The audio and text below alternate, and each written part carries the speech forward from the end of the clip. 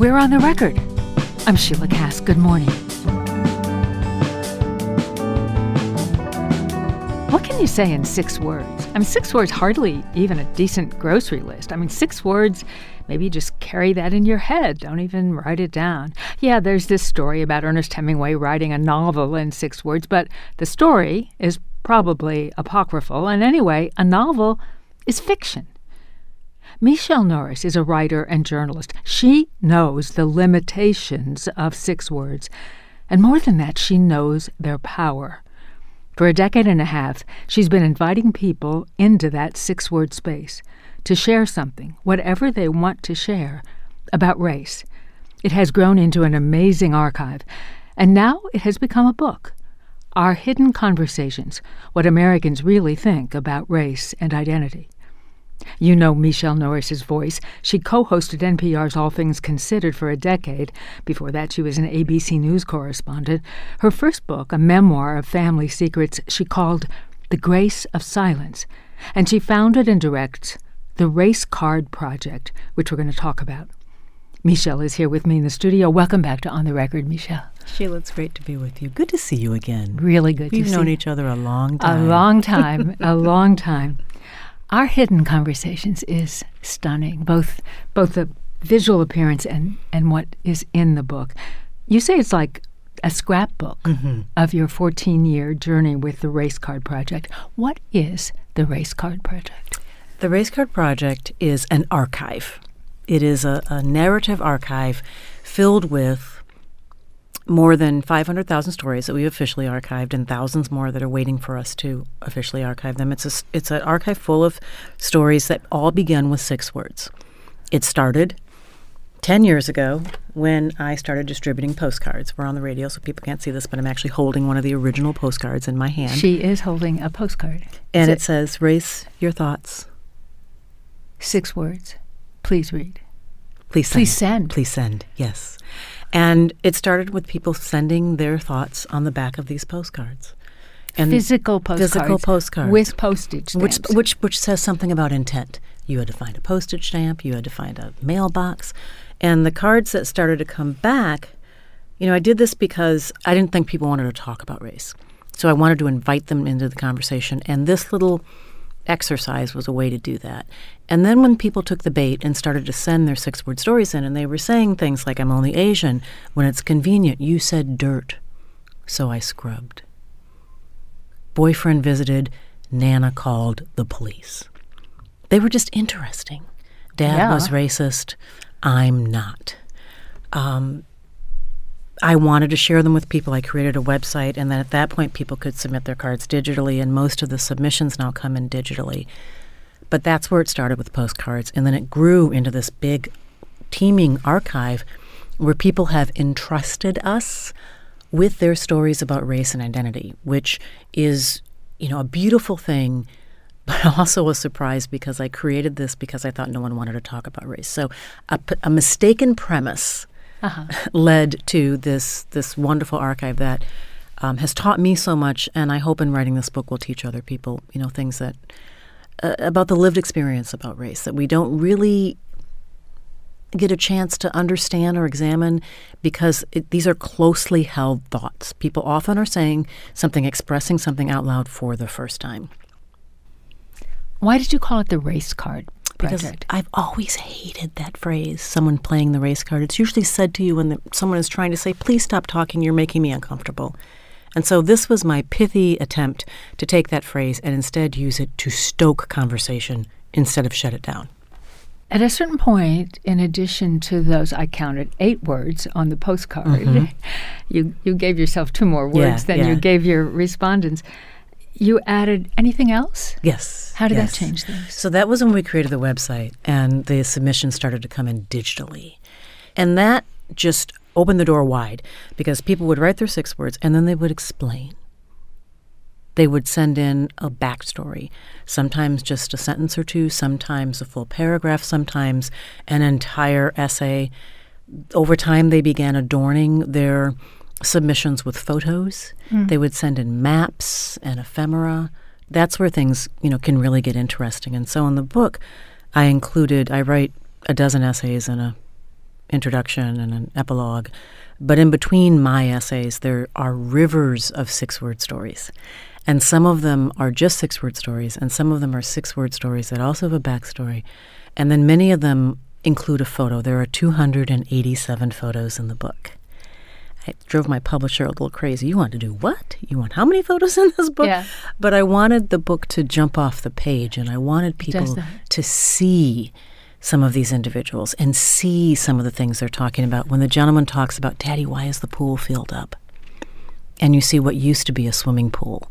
And then you see the story that he sent in Lynchburg, Virginia, when the public accommodations laws were upheld in a Supreme Court decision, they had to open the public pools to people of color. And in Lynchburg, Virginia, they said, oh, no, we're not doing that.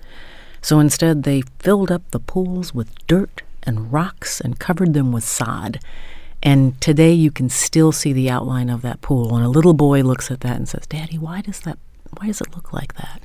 And in your mind, when you actually can see that pool, it tells a story, unto itself. And then next to that is a story, and we chose these stories. We curated them very carefully. Sheila, next to that on the page is, I think the 6 words were, he can't swim, Dad saves him. And it's a story about someone whose father, they opened up their home to the football team. And everyone is swimming in the pool, and one of the black players, African-American players, drifts into the deep end of the pool, and Dad has to jump in and save him. And his son doesn't understand, why did none of the black kids know how to swim? And his dad had to explain, well, because they weren't allowed to swim at public pools. And these two, they're on the page next to each other, and I did that on purpose because I wanted people to see that in some cases, the stories that land in my inbox, these two people don't know each other. But they connect. They're totally in conversation with each other. That's Michele Norris, host of the Audible original podcast Your Mama's Kitchen, a Washington Post opinion columnist, and founder of the Race Card Project, for which she won a Peabody Award in 2013. We're talking about her new book based on those race cards, Our Hidden Conversations, What Americans Really Think About Race and Identity. I want listeners to hear a few of the responses. Will my son get shot too? Nikai Mutagana, Freedom, Pennsylvania. Will my son come home tonight? Dorothy Ray, Midlothian, Virginia. My son just loves good food, but I worry when he says he is going out. I cannot sleep when he says, Mom, I'm going to dinner, to a movie, hang out with my friends. With his being away at school, he has been pulled over 3 times for no reason, held in the back of a police car, then released as the wrong person. I should be able to rest when night falls, knowing that my son will be safe, but I do not have this assurance. White police officers frighten me. Aaron Jones, Landover, Maryland. Hated for being a white cop. Brett Meisel, Nacogdoches, Texas.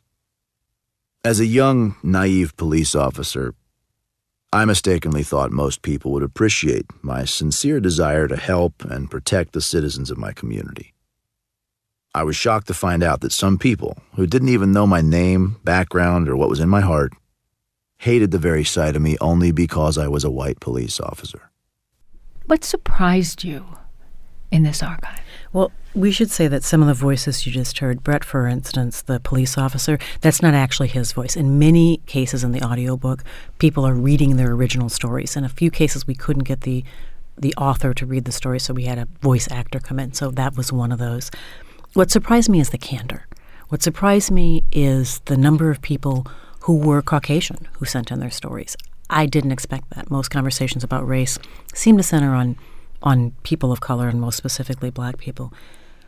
These cards, these stories that you just played, represent what surprised me also, is how intimate they were. So when someone is writing about something after a big event that's in the news, say the killing of Tamir Rice, or right here in Baltimore, Freddie Gray, they don't necessarily mention Freddie Gray's name.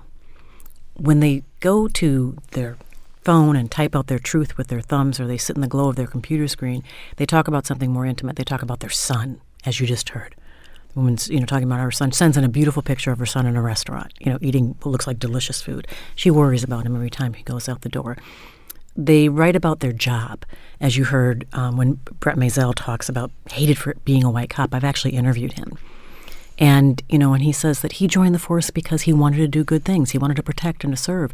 And he realizes that everywhere he has gone as a police officer, he hits a wall of mistrust at best, but usually outright scorn and hatred because he's a white man in a blue uniform. And he's gone back to work at the sheriff's department at some point because he's got a son and a nephew who are also in law enforcement. And he's really worried about this chasm, about this lack of trust. And he wanted to try to do what he could in the department to try to create some sort of, bridge between the communities. But he was honest. He said when everyone hates you because they think you're a jerk, sometimes you start to become that jerk. Yeah. Sometimes you harden up a little bit. You lose some of the softer edges. And as a journalist, it's hard to actually talk to police officers. They usually can't talk because of the FOP, because of all kinds of restrictions. In this case, one of the things that surprised me is the number of police officers who sent me their stories and said, we actually do want to talk about this. There's just not an on-ramp for us. More than 500,000 responses, and more than half of those from white people? In most of the years, in the majority of the years that we have done this, the majority of the cards have come from white Americans. So yeah, more than half of the cards from white Americans. And that truly was astonishing to me because that was not what I expected. Anytime I have been involved in any kind of vertical, any kind of conversation, any kind of exercise around race, it's usually centered on black people. When we talk about race in America, there is this, let's turn to the people of color and see what they have to say about it. In fact, let's make them run the conversation. Yes, exactly. You can take ownership of this. That's not what happened here. And it tells me that there are a lot of people who feel maybe left out of the conversation. It also tells me that we haven't provided a space in all cases. I mean, we work in the media, so you know how this goes. When something happens, we invite certain people to come into the studio to quote in our newspaper articles. They're almost always people of color if there's a racial element to the story. Mm-hmm. They're almost always people of color. And maybe it would seem disrespectful, almost, not to prioritize those voices. Yes, but yes and. Maybe we need to have more voices in that story. And the example I use is, you remember what happened in Buffalo, New York, when there was someone who drove a great distance, I think across a couple of different states, went to a grocery store in an African-American neighborhood and shot several people while they were just there buying groceries. And there were days of coverage after that. And most of the people that we in the media turned to, were people of color. This was a white man who had done this, and it would have been an interesting moment to examine the roots of hatred. Not just the victims of hatred, but the roots of hatred. And if we're going to examine the roots of hatred, then that needs to be a wider conversation. And so that's some of the lessons that I've taken from this, is when I think about how to have conversations about race, when I think about how to examine these issues, I just have a slightly broader perspective now. And I assume now that we all have blind spots. And some of them are on purpose, frankly, but some of them are just cultural. We just kind of go with what has always happened. And this project has really helped me understand that sometimes people need to be invited into the space, and that it's not always going to be easy when they do. There's going to be some discomfort, but that we need to have, in a country that seems to be focused on building walls, I believe Jose Andres when he says we need longer tables. We need more chairs at that table so more people can pull up a seat. Quick break now. On the record, we're talking with Michele Norris, journalist, author, and founder of the Race Card Project, about her new book, Our Hidden Conversations, What Americans Really Think About Race and Identity. When we're back in a minute, a secret birth certificate, a flood of changes. I'm Sheila Cass. Stay with us.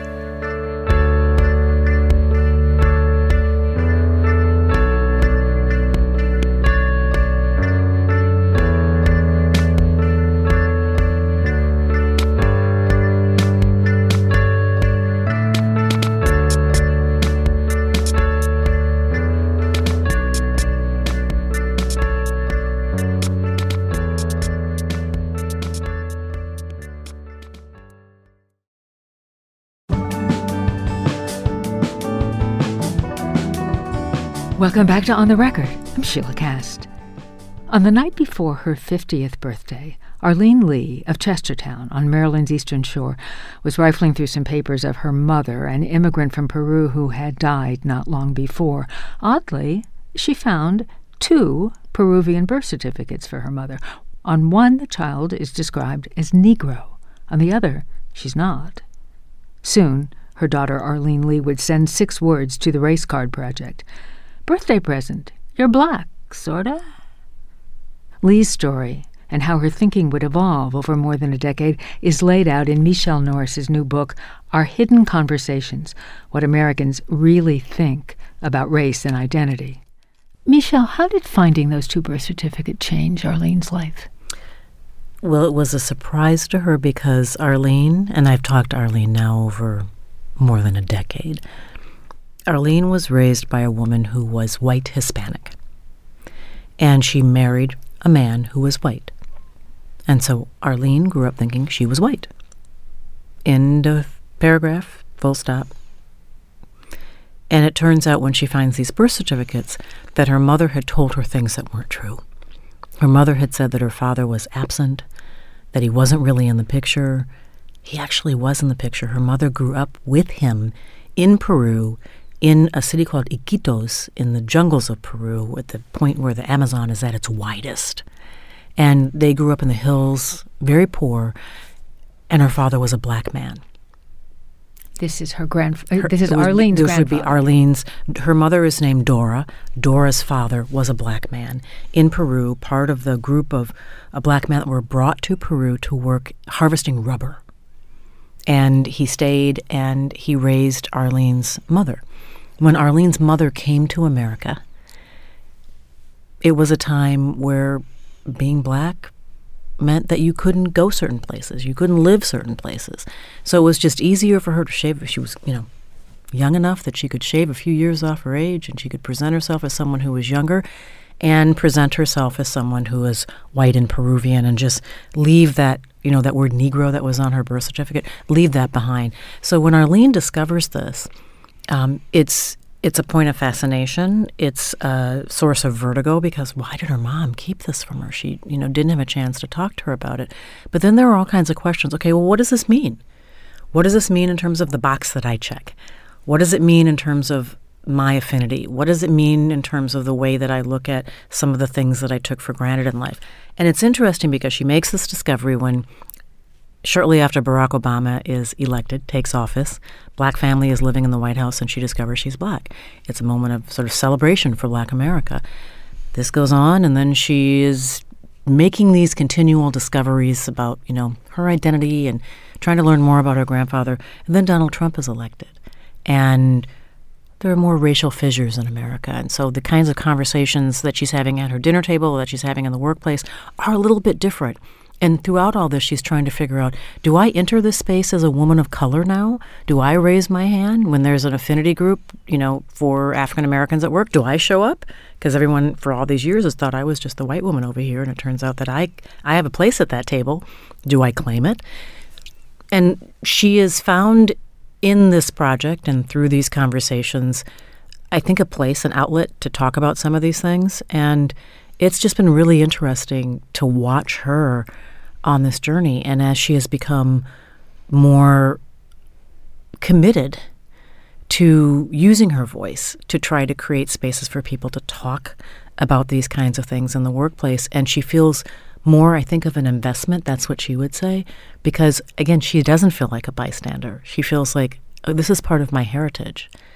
What it has made her want to do now is go back and learn more about people of color who've lived in Peru and learn more about, filling in the blank spaces on our history. Her story is not unique. America is full of people who came here and in some ways shaved some piece of themselves off in the quest to become more American. That's not unusual. They don't always change their birth certificates. Let's be clear about that. But sometimes people lose certain aspects of their culture in order to assimilate or to become more American. And what's interesting is when I talk about these kinds of stories in one space, then you wind up hearing from someone else who's from, my parents were from Lithuania, and they didn't want us to speak the language. We only got to eat the food at home. We wanted to make sure that we were American. You hear that from people who are from Italy. You hear that from people who are Singaporean. You hear that from people who come from Indonesia. In America, this big melting pot, sometimes in order to gain acceptance, they lose something. This is On the Record on WYPR. I'm Sheila Kast, speaking with journalist, former NPR co-host, and founder of the Race Card Project, Michele Norris. Her new book is Our Hidden Conversations. About a third of the way through the book, you write a relatively short chapter that moves from the incarceration of Japanese Americans during World War II to a realtor who now regrets how she boosted white flight in the 1970s, to an Irish American who didn't understand until he was grown up the pressure on his family when he was a kid not to rent to a Puerto Rican family. It's like a microcosm of a whole lot of this book. There's one chapter you call Coins in the Couch. Mm-hmm. What is the message? Well, I call it Coins in the Couch because there are these little bits of history that wind up in our archive. And as a journalist and as a researcher, I just get lost in the rabbit hole of researching these things. So, someone writes in about a parent who, and several people have written in about parents who were in so-called internment camps. I say so-called because there's now a move against calling them internment camps because people were incarcerated. They were sent there against their will. And so I learned, a lot about what happened to Japanese families who were hauled away. And I call this Coins in the Couch because those little bits of history sort of get lost, like that, that dime you find in the couch or that quarter you find in the couch. And it's opportunities not just for me to learn, but for readers, to learn about the gentleman you mentioned. His family rented to a Puerto Rican family. They lost all their friends. I mean, the whole neighborhood turned against them. And we kind of take that kind of thing, the integration in our neighborhoods, for granted, but we forget that the color line was sharp in a lot of places. And he learned a thing or two about his parents when they decided to, dig their heels in and stand up for the family, to whom they rented to. And he is a lawyer who works outside Boston right now, and he carries that lesson with him in the kind of work that he does today. Wait, I'm sorry, we have to wrap this up soon. What did you mean when you wrote racism is a shape shifter? It's not the same thing today as it was yesterday. When we think about conversations about race and racism, we maybe think about something in our mind. The Jim Crow demonstrations, people turning hoses and dogs on young students in Birmingham, Alabama. But race and racism sometimes present in different ways. So it's not always overt. Sometimes it's just something as simple as she's just not the right fit. A resume goes in the inbox or the outbox, and it presents in different ways over time. We're entering an age of AI. Artificial intelligence, machine learning. Machines learn from us. So, for instance, they're going to learn our habits and our attitudes, and machines often improve on those things. So they are going to absorb our biases. And this will be an example of bias presenting itself in a different form. So are we stuck with racism? I think, if you look at humankind, people have been figuring out how to divide themselves since the beginning of time. And we call it racism here in America. I receive cards from more than 100 countries. They often don't use the word race. They talk about tribalism. They talk about other kinds of divisions. People who live in the mountains versus people who live in the valley. Religion is often a big divider. So people can figure out how to divide themselves. I think that probably is always with us. But I think that you can hijack the amygdala. I mean, I think that we can, you can stop that process. You can be that one person, right, who figures out how to find connections instead of divisions. Despite our proclivity to divide ourselves, we also can figure out how to work together productively. And it's usually because one person or a small group of people have figured out that it's better to work together than to fight against each other. So much here to unpack. Thank you, Michele. Thank you, Sheila. Michele Norris created and directs the Race Card Project, for which she and her team won a Peabody Award in 2013. She writes opinion pieces for the Washington Post and hosts the Audible original podcast Your Mama's Kitchen. From 2002 to 2012, she co-hosted NPR's All Things Considered. We've got more information about the Race Card Project and her new book, Our Hidden Conversations, What Americans Really Think About Race and Identity, at the On the Record page at wypr.org. I'm Sheila Kast. Glad you're with us on The Record. Come back tomorrow.